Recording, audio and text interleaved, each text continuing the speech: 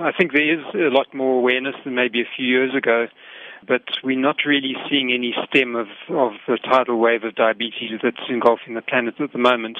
So we're looking at about 1 in 12 South Africans who have this condition, and out of that number, about half to about 62%, anywhere between 50 and 62% are undiagnosed. So we really are sitting on a health time bomb.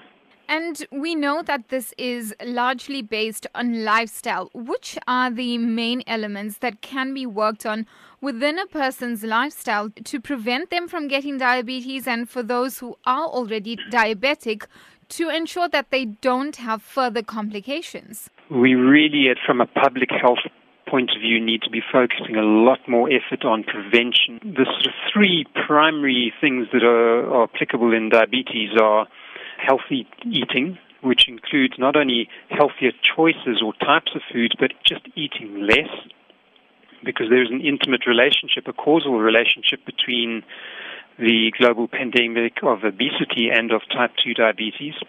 The next thing is physical activity, finally weight loss. All of those three things are pivotal in any preventative attempts.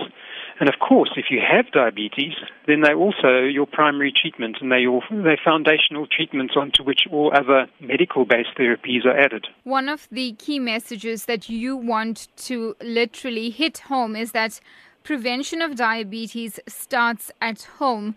If you could elaborate on this. Absolutely, Maya. Due to the pressures of modern life, fast foods and convenience foods have become very much part of our way of eating. Also, particularly amongst African cultures, traditional culture has been dropped by the wayside in favor of more westernized cultures and ways of eating. And I really think we need to turn back to our traditional roots, to eat foods that are far less processed and made at home. The traditional Italian mama, she loves her kids with healthy, home-prepared meals, and I think this is exactly the direction we need to be going.